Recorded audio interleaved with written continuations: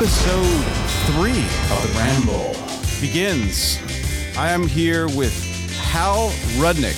That's my guest today, sketch comedy hero, Hal Rudnick. And this is going to be the first podcast post-Trump, post-insurrection. So it's going to be puppy dogs and rainbows. What do you think, Hal? What does the future hold for us? I mean, the clouds have parted. I think America is perfect now, and all the problems are fixed. Exactly. COVID, not even an issue. All the racists stopped being racist. Overnight. Yeah, pretty perfect now. Magical. Unbelievable. Mervyn, thanks for having me. Jokes aside, it was a nice day yesterday. A real party for libtards such as myself. And yeah, I think that, there's a lot of mess to clean up. Yeah, I agree. There's going to be a lot of unifying. There's going to be a lot of repair. I wanted to see what your thoughts were on Donald Trump's biggest con, because for me, when I look back in the 4 years, the reason why I thought he got in there in the first place, I mean, there's a lot of reasons, obviously, but I think the biggest reason I thought was that he sold himself as some sort of messiah for the blue collar worker, the labor force. He was somehow pro-union, which turns out was a big con. I mean, if you look at the Rust Belt, they unanimously voted against him in 2020. Yeah, the goddamn guy has never done an honest day's work in his life. So that is a pretty good con. Yeah, I mean, if you look back at when he was just a New York businessman, quote unquote businessman, he was the stories were coming out, and he was like stiffing contractors and stiffing this and stiffing that, and then filing for bankruptcy with one of his shell companies. Stiffing porn stars, heyo, yeah. Stiffing in another way.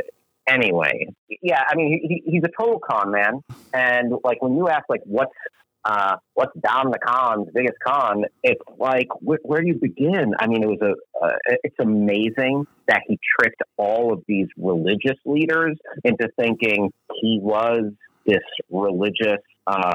He had turned the corner. He became this devout person, or he was pious in any way. The fact that they were able to endorse him and get on his side. I mean, I think many were probably wise to it, but there were people who thought he was divinely sent. Yeah, and there is a big issue going on right now with QAnon. And it seems that like a lot of religious people are getting sucked in, like where they felt like he was the person that was going to eliminate pedophilia in the world somehow. Well, and not just eliminate pedophilia, but eliminate the cabal of Satanists who eat children, which like... Oh, right. Yeah, I mean, that's how deep the craziness of that idea runs. And it's like this guy who probably has, committed statutory rape himself. I mean, you hear these stories about him sponsoring the Miss Teen USA pageant and then walking into the dressing room while young women are getting changed. I mean, no moral compass. I think the thing is, he's such a garbage person that they had to swing the pendulum into an insane other direction, that he's this divine savior, in order to reverse course of people seeing that he was a garbage person. They're like, oh, you know what? The only way we're going to be able to get people past the fact that he's this philanderer, a cheat, a con man, a bad businessman, is that let's create a fairy tale. Yep. And yeah, I think the people who ascribe to that, because I've got a few of them on my social media feeds, especially on Facebook, like a few people that I haven't spoken to in years, especially on Facebook. Yeah, have become Q-centric. Oof. And yeah, it's frightening to see these posts and how they've just bought it hook, line, and sinker. And I get it, like these, child abuse and abduction and sexual abuse are horrific, nightmarish things. But these stories and how they connect these loose threads where, this shit went down in the basement of a pizza parlor in Washington, D.C. and, it's really, sad to see people so bought in to this thing. Yeah, it's weird. To me, it's one of these things where I see a lot of hijacking. Like there was a legitimate kind of save the children movement. You know what I mean? But it wasn't.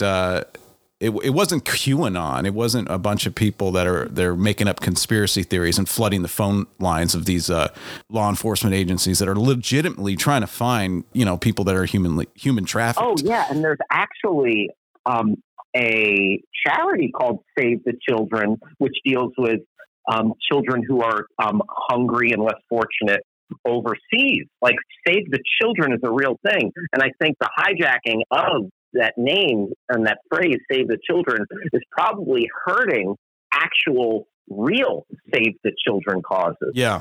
And I think it's interesting because, Facebook, like you saw it, I saw it, and it really kind of upset me when I saw like young women starting to share these things, because it was like tugging on the heartstrings of young women who are actually having kids themselves. Mm-hmm. Right. So it's such a sinister ploy to me when I look at the overall thing. It just seems like it was thought up as, what can we rally people around? Like, what can we rally? Because like, if you're a conservative, you're not going to be like, let's get people on board for cutting the corporate tax. You know what I mean? Like, that sounds like how are you going to rally people around that? Right. There's a lot of red tape, and it's tough to like get people to clearly understand that. Yeah, like let's cut taxes for the wealthy. You're not going to rally a lot of people for that. I just feel like saving the kids, that get a lot of people, a lot of moms into that, pull them in, hook, line, and sinker kind of thing. Yeah. Frankly, you're a monster if you don't think that children should be safe and protected from kidnapping or sexual abuse, etc. So, it's a kind of a black and white issue. Keep children safe, yes, and then that's where they dig their claws in and permeate with all these crazy theories, conspiracy theories, and these types of theories have like deep roots in history, and often they've been used a lot in anti-Semitic campaigns. You can trace them back centuries, and you can even trace them back to World War II Nazi Germany as well. These weird tropes that they use to attack Jews specifically. Here, I think it's they tie it to like globalists, quote unquote, and then you go down the rabbit hole and like they connect the dots to George Soros and all this nonsense they talk about. Oh yeah. Oh, that's everywhere. Yeah, that is the biggest hunk of bullshit I've ever seen. Yeah, but like when you talk about like his cons, it's like so many to list. You have the fact that he got people to disregard the national security agencies of the United States and just take his word. Disregard journalists and just take his word. Scientists, and then the democracy. The amount of people he got to believe that the election was somehow fraudulent. Right. Like, look what he's done to the very fabric of this country. The last poll I saw, and who knows, but this was like a CNN poll, 80% of Republican voters believe that the election was fishy. Yeah, rigged. Yeah. Rigged. Oh my gosh. 80. Yeah, now they're getting sued by Dominion, the actual voting software company, suing the lawyers that spread them. My Pillow guy at a business. I feel like we need a My Pillow guy sketch coming up. I don't know. Absolutely. I mean, that guy is he's begging for sketch comedy. Yeah. So you have an anti-masker sketch, right? Yes. Was that what I think I saw it on your feed? Yeah. I think that might be my pinned tweet. Nice. My anti-mask character. Yeah, he won't wear a mask because his breath is too bad. Oh, okay. And it forces him to smell his own breath and live in that personal hell. So he just can't do it. And then also he doesn't want to mask his kids, because if you mask your child, then when they have to say their prayers or something, oh my goodness, how will the Lord hear their prayers? Yeah. Because the mumbling. And a baby, a young child, they don't even know how to breathe yet. And then you add a mask into the equation.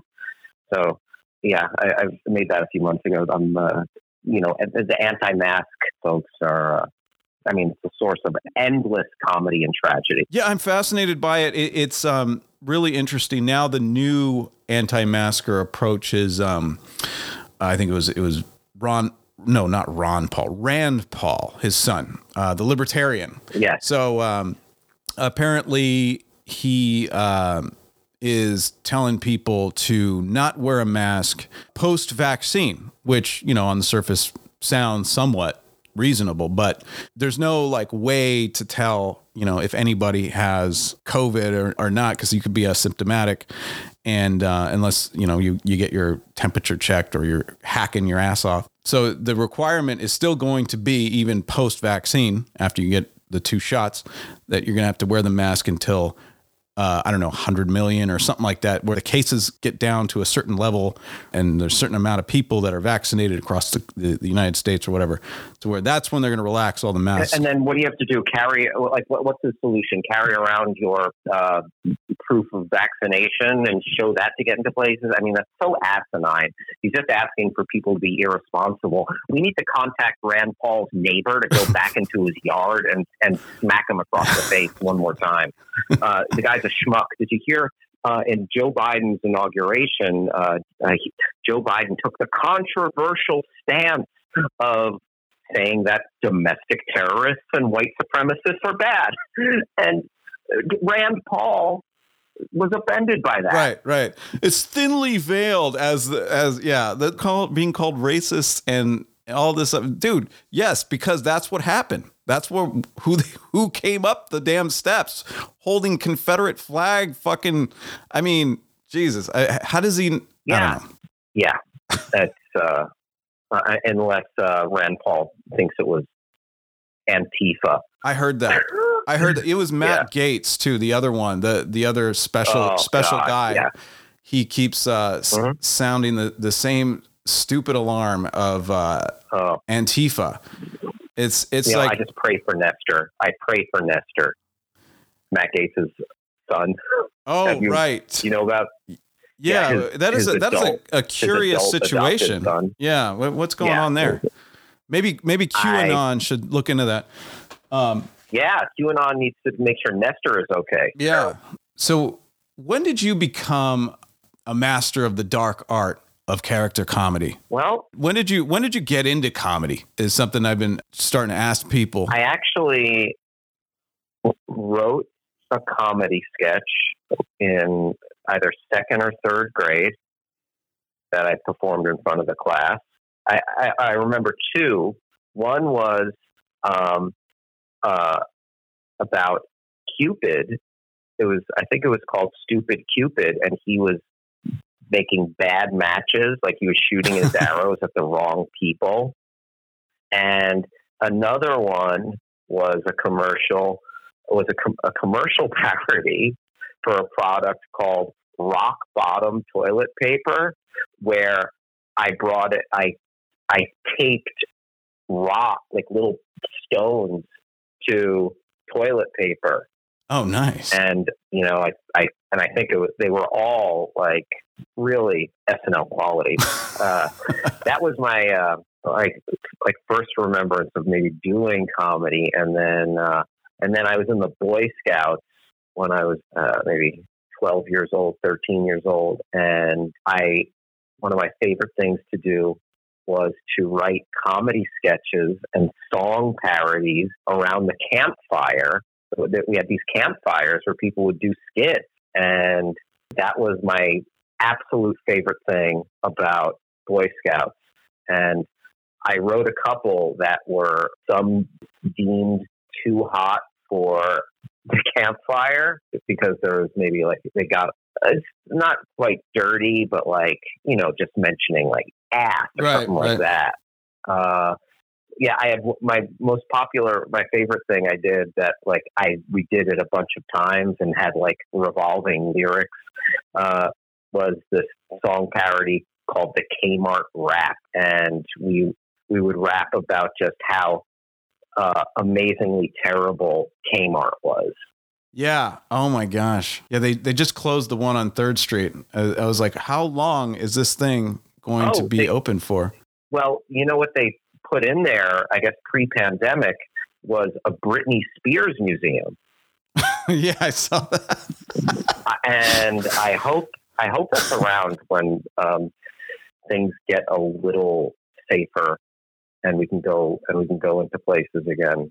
I would love to visit the Britney Museum, but yeah. So those are. I drove by it. It's no longer it's a Christmas apparel outlet, which is still up even though it's past Christmas. Christmas apparel. Oh, yeah, like Christmas themed sweaters and Christmas themed. Sure, some jammies. But I will say, as far as getting into comedy, dysfunctional upbringing always helpful. Yeah. Yeah. The funny thing about me is when I was younger, I didn't have a dad. He had passed away when I was only 1.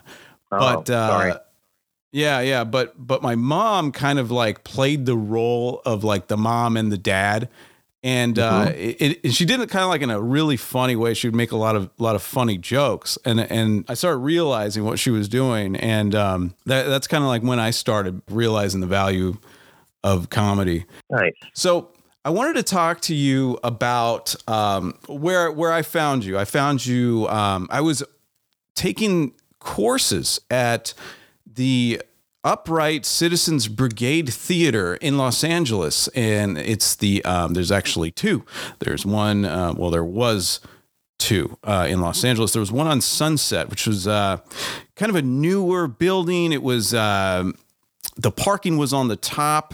The middle section had like a row of classes where like teachers would help develop improvisers and sketch comedy writers. And at the bottom, you had the stage. And when you're in the classes, you hear these rumbles. And we're in LA, so we're always thinking, oh shit, it's an earthquake. Nope, it's just a fucking Audi. Yeah. But that one had closed down, unfortunately, because of the coronavirus pandemic, sadly. And I wanted to get your thoughts on that because I know you obviously did a lot of shows there, and then you also taught a couple courses there as well. Yeah, it was a pretty cool complex, and the complex having a coffee shop as well, and a second stage that was more of an experimental and student stage that provided the opportunity to really develop community at the theater. Yeah. And that's a nice thing to have because we're kind of all in this thing together, trying to do creative stuff, trying to further our success in comedy and entertainment, and being around people like-minded. It was like a little college campus, you know, and with all sorts of comedy doings afoot. There were podcast studios there. There was a big green screen room that I used for shoots a few times. And yeah, it's unfortunate, but you know, that's what this pandemic has done. It's come in and devastated so many businesses. I worry because it seems like this thing is just devastating the area as far as our culture goes. It's like stripping us of our culture. So I hope we able to rebuild. But there is one theater that they still have up. It's the smaller theater on Franklin, which kind of reminds me of one of the I grew up in San Diego as like one of these like punk rock clubs or something like that. It's very small venue, but it's got that worn in feel. It's a nice little theater. I did 2019. I was able to put up a live show there. Yeah. And oh, cool. Yeah, it was. I took the last sketch course, and we were able to use that theater for the show. Nice.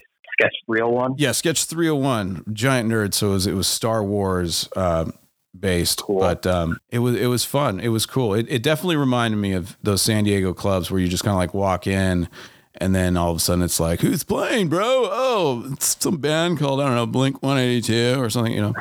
So nice. Yeah, that theater is my favorite theater to perform at. That's where I've done most of my shows at UCB. You know, I've been at UCB since 06, 07. Oh, wow. Actually.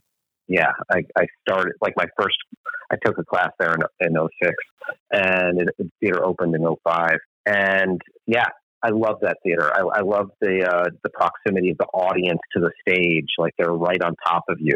That was always my preferential theater between that and Sunset. Sunset was great because it had all these amenities and the community aspect, but just as a theater to perform, Franklin is my fave.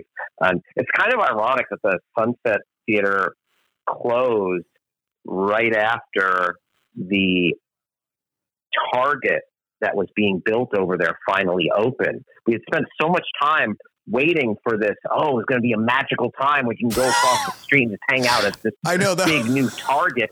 And then, you know, the pandemic hit and cut to, the Target. So the theater shuts down temporarily, we thought. The Target opens, and then the theater's done. So we never got that magical synergy of UCB Sunset and Target joining forces to really make it a golden age of walking across the street and filling time. Yeah, I mean, I feel like I missed out. I mean, we could have gone to Target after a good show, bought ourselves a floor lamp to celebrate. Mm-hmm. For years, that thing was held up in some sort of like building code or some sort Sadly, of yeah, but it was building code red tape or something that I guess they built it too high or something. I mean, it is huge. This thing it's a multiplex, and that thing is finally done. It's very shiny, and yeah, now Upright Citizens Brigade on Sunset is no more. But there is some hope. The coronavirus package that was sent or that was signed by Trump actually was the last one had $15 billion for the Save Our Stages program. So hopefully we get to keep some more stages here because I think it's vital. It's vital to the community. Yeah, absolutely. And you know, maybe though, if I just hope people are able to go out and like resume normal life and theaters, restaurants, and everything. But you know, if theaters close, hopefully we'll be in a place where new theaters can reopen and we can keep it going. But yeah, it would be a shame to see the UCB on Franklin close. That would be, because you know, at least there's one. But we went through this earlier. So we've had stages close in New York, the UCB. So yeah, tough times. Yeah, so many people are affected, and there's so many memories and good times. And it seems like it was not so long ago that it just opened, because the theater, that space on Sunset was not that old. But yeah, it's you had some sort of show there, right? It was the UCB show on one of those paid services. I forget, it was a paid streaming service, right? Oh yeah, CISO. That's the one. Yeah. Mm-hmm. Yeah. Yeah. Weren't you a part of that? Yep. I did a couple of sketches. I wrote a sketch that my sketch group, The Midnight Show, performed. And then I also did a solo character bit. And that was a lot of fun. CISO, like so many other, streaming, it went the way of Quibi, unfortunately. Yeah. And, but it was a fun experiment, and it was an exciting thing to be involved with. Do you think any of these CISO Quibi kind of things will ever kind of be successful? Because it seems like every time something pops up, it's a great idea, and then enthusiasm fades after, I don't know, a couple of months. It's tough. It seems like the business models get a little too ambitious. The budgets for things get a little too big, and then it's like, do you have the assets? Do you have the IP that will attract people to subscribe? I mean, what was the other one with Sarah Silverman and Michael Cera and a bunch of folks? Jash. Oh, I remember that. Oh, yes. Yeah, Jash was another one. And then even successful sites like Cracked and College Humor and Funny or Die have seen just the market change. And so it's like, what is the thing? I don't know. You need a breakout hit. And what'll be the Mandalorian for comedy? That's why my sketch was Star Wars based, because it was tough to look away from that one. Oh yeah, no, Star Wars gets the click. Yeah, and but yeah, it's very tough. So I think I enjoy watching sketches on Instagram, or Twitch. Oh, really? Or sorry. I do some comedy shows on Twitch, but TikTok and Twitter, like, you just scroll through, you see people posting a lot of stuff, or TikTok, short form sketches. So a platform like that, where it's not only comedy, but you get a little bit of everything, but just solely having a comedy based network for people. I mean, it seems like it's tough to sustain. Yeah, I was kind of shocked about the demise of Funny or Die. I mean, it's still around, but it's nowhere near what it was. I mean, it was like they're producing original content. They were producing everything under the sun, really. I mean, articles and memes and this. I mean, it was like a factory there. Oh yeah, absolutely. They still are, heavily involved in TV production. They're focused way more on that end now. But yeah, the site is. I mean, we digest things differently now. Like, we want, did it make it to our Facebook feed? Did someone repost it, or did someone send it to us? But going to a destination for comedy, just for comedy, seems to be much less frequent than it was, say, in 2004 or whenever Funny or Die started. Yeah. And back to UCB for a minute. I remember I was on a Facebook group, or I still am actually. It was an LA writers group. So anytime you want some like a little pep talk to like keep yourself focused in writing, you go. Yes, get after it. Yeah, you go log into this group, and it's very supportive. Everybody's like, put that bottle down, boy, and start writing at least one page of dialogue today. Mm-hmm. And somebody had posted an article of UCB and the problems people had, like getting onto certain teams and things like that. They were talking about racism specifically, and they were talking about how there was a lot of problems with diversity in general. And I remember going there. I took 3 classes. I took all 3 of the sketch writing program, and they were spaced out though.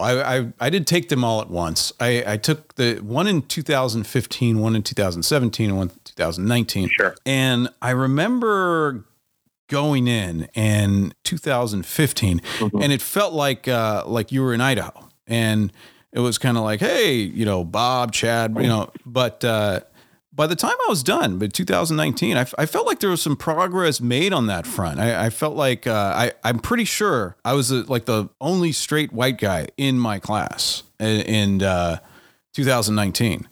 And so I think there has been some progress there on that front. Mm-hmm. What did you think? Yeah. What are your thoughts?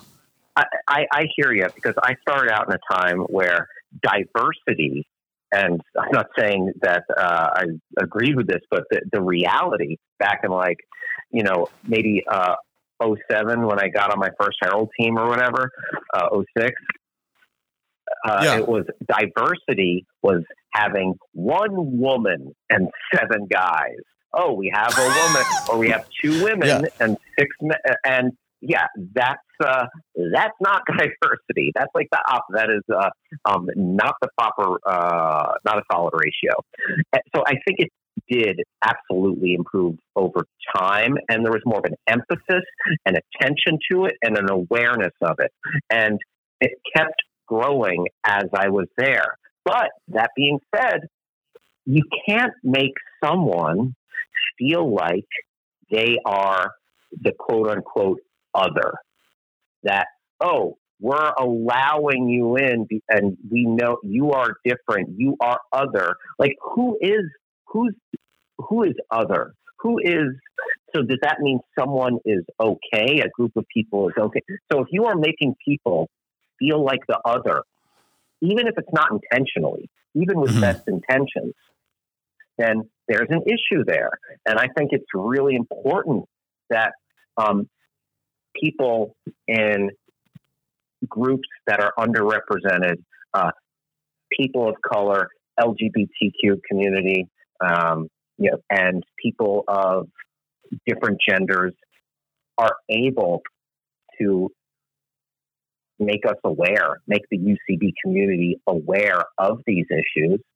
So going forward, we can create a better model where it says, hey, we all belong. You are here, be the most of yourself or what you want to be. And you're not just welcomed, your voice is celebrated.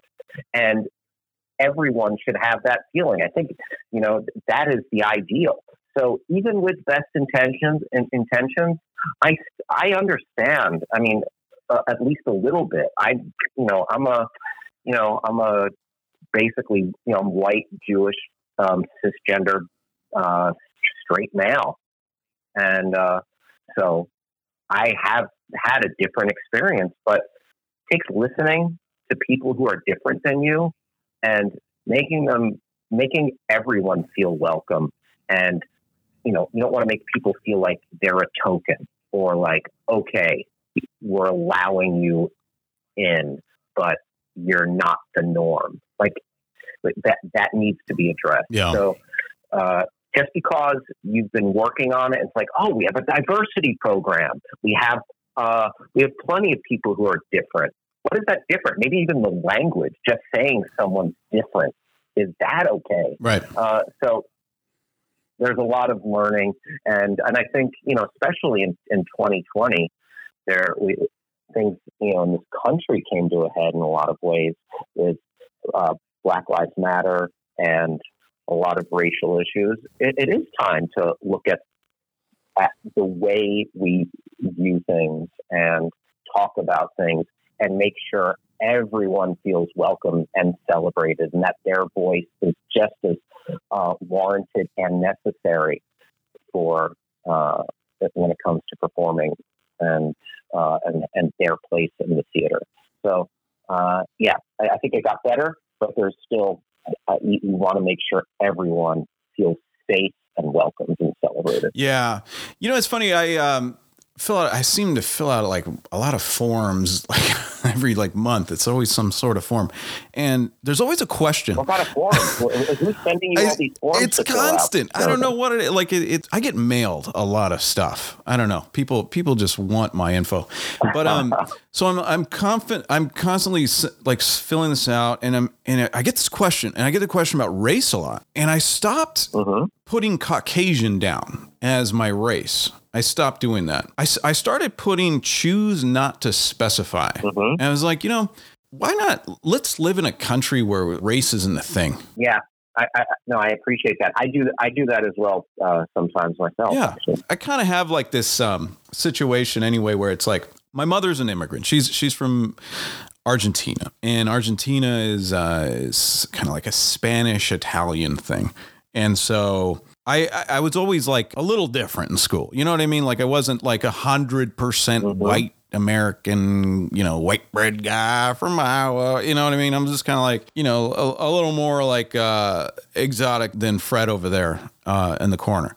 But sure. So it was really interesting, like especially when I took like one of my last sketch classes. There was some debate on whether or not I should be writing a dialogue that made a certain Latin person have an accent.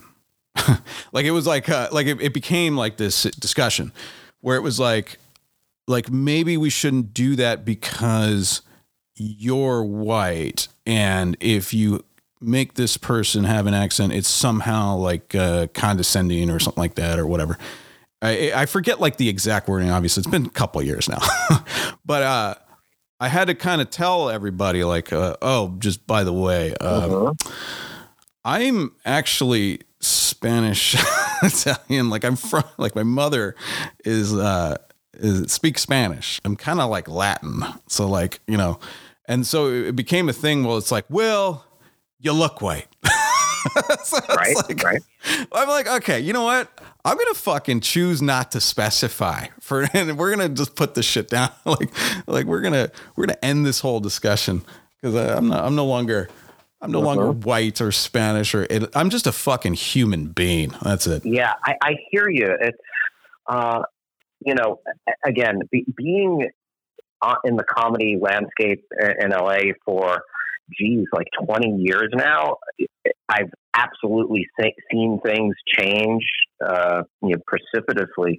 It started out like, people could basically play anything. Like, as long as you're not doing blackface or something, then, right. die. Like, hey, if you were going to, play kind of some low-hanging fruit or some sort of caricature of a person. Right. And to, poor effect. Like I remember one time I was in a comedy show and a white guy was playing a very heavily stereotyped Asian tourist with a camera and taking pictures of everything and talking in a thick Asian accent. And I actually asked him about it after the show. This was like in 2002, maybe. And he said, hey, people laughed at it, so I'm going to do it. And I was kind of shocked by it. And then, and then over time, it was like, well, if you look like the thing, you can play the thing. But I've seen it evolve more and more. And yeah, a person's ethnicity should not be a costume. A person's ethnicity is like someone else's ethnicity. It's not the butt of your joke. It shouldn't be.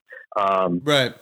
But as to your situation, if this thing is part of your heritage, your culture, who you are, but then you don't necessarily,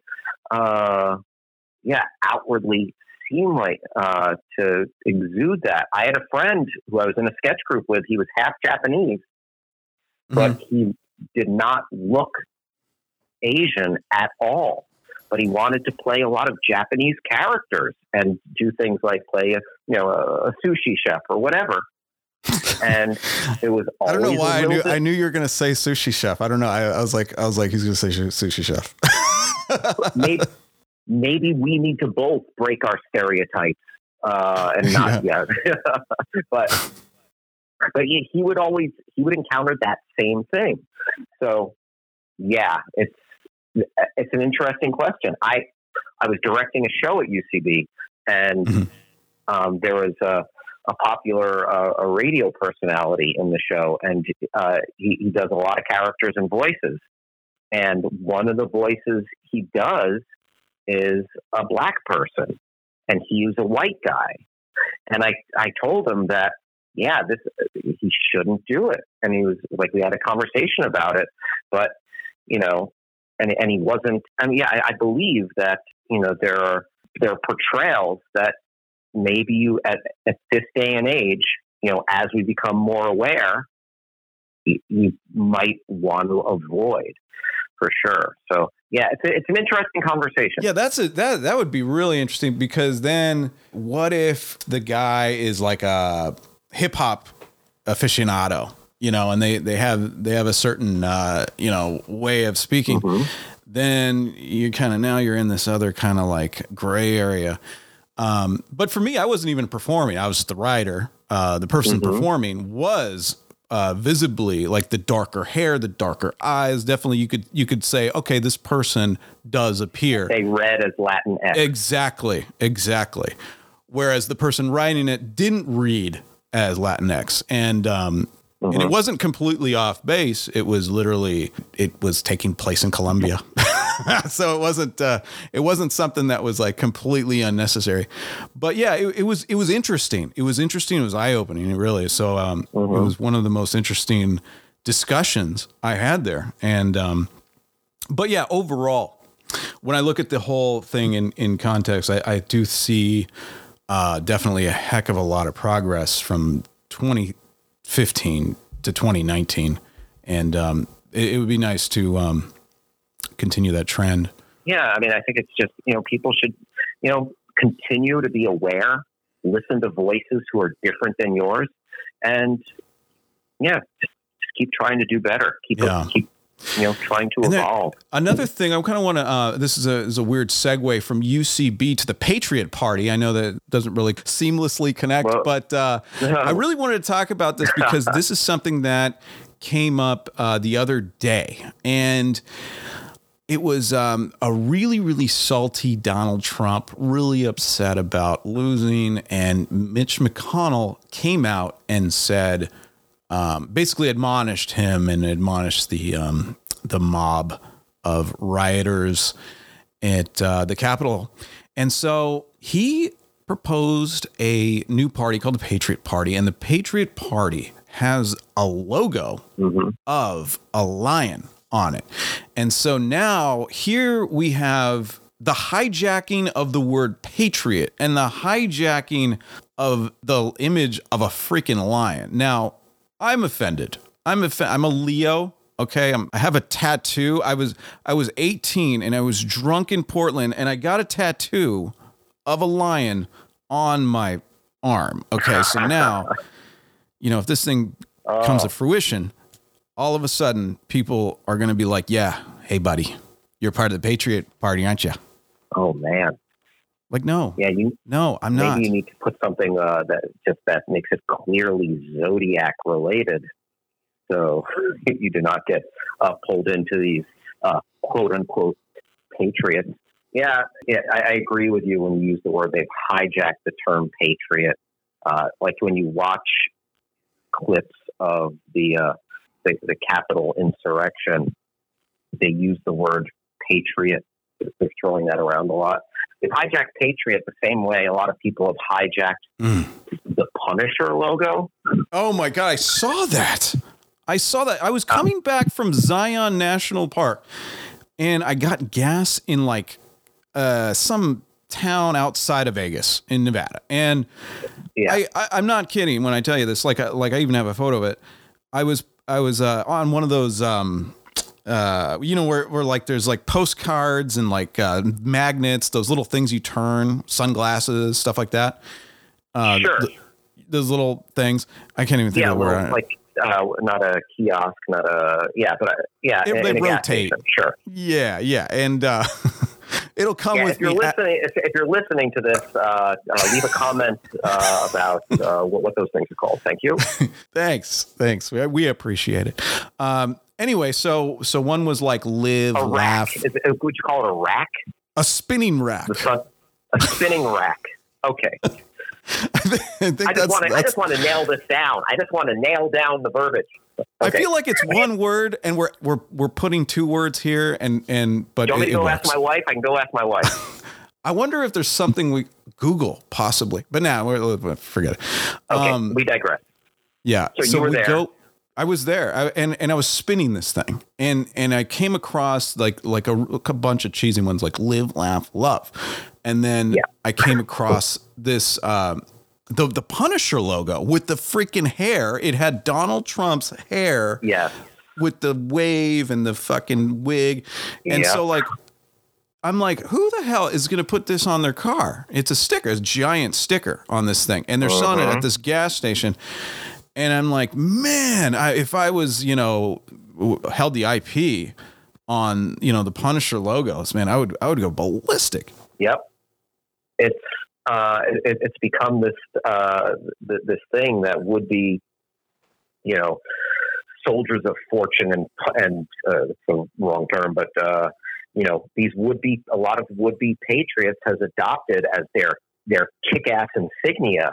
And as a kid who was into comic books and who, I read The Punisher growing up, and I enjoyed the series with John Bernthal as the Punisher. But yeah, to see it co-opted by militias and things like that, it's kind of gross. And keep me a mile away from that logo now. So I think I just hope Joe Biden can rehabilitate the Punisher logo, among other things. But yeah, the Patriot Party, who knows? I mean, I feel like there's, again, we were talking about it before. Donald Trump got a lot of people to believe lies. So is it going to be this party that is fueled by these lies and half truths, and that where just like a fucking feed on the Parler website, that where ugly thoughts and theories can run free, where hate can thrive? Is it going to be a place where no moderation? Is it going to be a place where hate and white supremacy and rather than, I don't know, I would hope we can make this a more inclusive place.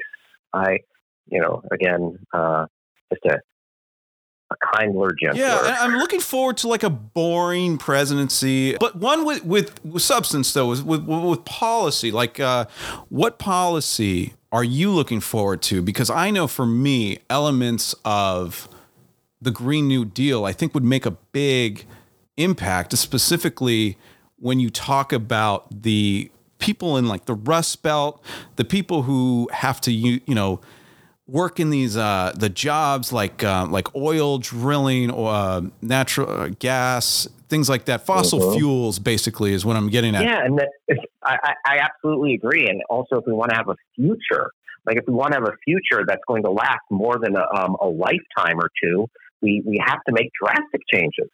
So I think more renewable energy, taking aspects of the Green New Deal, and an important thing that needs to be addressed is police reform.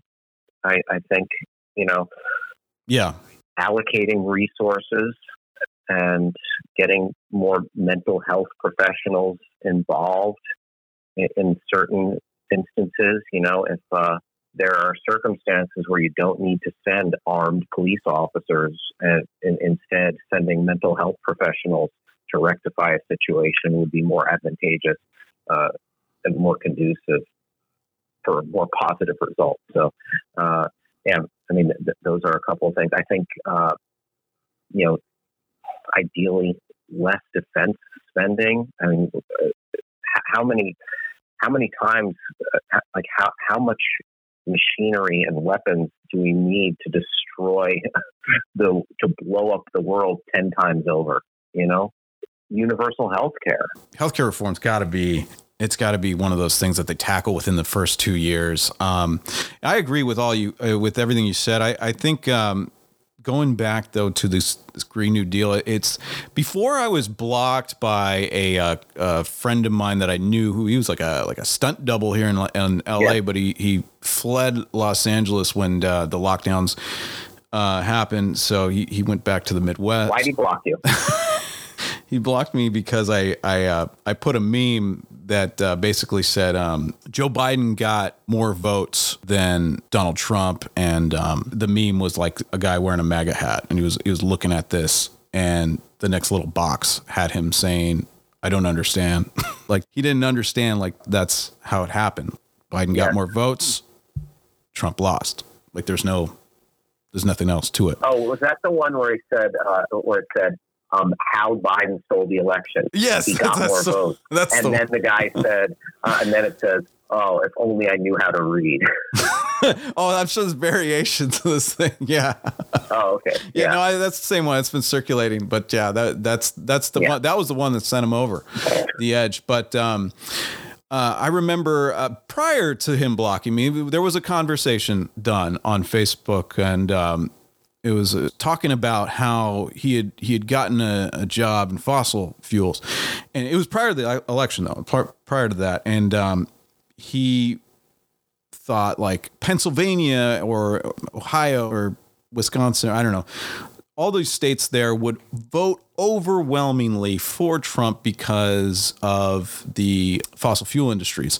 And I told him Joe Biden had a plan that will basically put forth green jobs, which will eventually replace the fossil fuel industry and make it a clean energy economy. And he was basically saying to me that, oh, well, that's just not going to happen. I mean, I'm like, what do you mean it's not going to happen? Like, nobody is like married to like oil. Nobody's like, this is my sweet crude American oil. I am so proud of this. Like, no, they want the fucking paycheck is what they want. They want the hourly, whatever, $35 or whatever, $50. Sure. I mean, there might be a couple of people in Texas. I mean, is Elon Musk going to make an electric lawnmower? I don't think so. Yeah. So we're going to have to save the American oil industry. That's what it was for. No, I don't think so. I totally think it's going to be all about replacing, like, instead of extracting oil, erecting a whatever those wind tunnel things or whatever they call them, the wind turbine, wind tunnel, windmills. Yeah. It just has to be presented in a concrete way. I think that this is a viable, not just a viable energy resource, but a viable job and a viable industry that will replace these generational industries. I mean, the thing that's scary about it, I think, for a lot of people, it must be that it's been in their family for years, the coal industry or the oil industry. And if you say, okay, we're going to phase out, but these jobs will take their place, and we will give you the skills, and there will be the opportunities. If we're able to make kind of a smooth transition there, then hopefully there would be a chance. But because again, for the survival of the human race, it's necessary. I have another person that hasn't blocked me yet, another conservative friend that always goes on to my Facebook and talks about how climate change is actually real, but it's not man-made, and therefore we should just keep polluting like crazy. So, I think it's just, in order to stop Trump again, as far as this Patriot Party or whatever, I think those kind of jobs, like the Green New Deal, replacing some of these polluting jobs and hiring these people on similar paying or even higher paying jobs in the green economy, will stop Trump in his tracks. I mean, if you look back on it in 2017, 2018, it was all the deregulation of all these kind of gross polluting companies. Oh yeah. And the profits went through the roof. Yep. And I think that's one of the reasons why Trump had a solid economy for several years, because he took out every regulation. So these folks are allowed to just go insane with polluting and fracking and without a care. Yep. And that allowed their profits to increase. So basically, he mortgaged our future for the stock market today. Right, short-term gain. It's just disgusting. Mm-hmm. But out of all the scandals that we witnessed with Trump, I'm really hoping that we go back to like the really small, manageable scandals. Like, for instance, Joe Biden has a Peloton in his place, and there's a security concern about this Peloton, mm-hmm. and this is something that we can look back to the hysteria that Sean Hannity made with Obama's BlackBerry, Obama's tan suit, mm-hmm. which Ronald Reagan actually once wore. Obama's displeasure with not being able to drive. He had a Chrysler 300 in Chicago. It's so crazy, the level of scandal, whereas Trump had dozens of incidents that would have canceled anyone else's political career with good reason. Not normal. I think that's one thing, and that thankfully I hope we're past the Trump years, because it's not normal, and I think we were dangerously close to being like, well, I guess this is the norm. But back to the Peloton thing. What is it? Because the Peloton's connected to the internet, and they think like someone can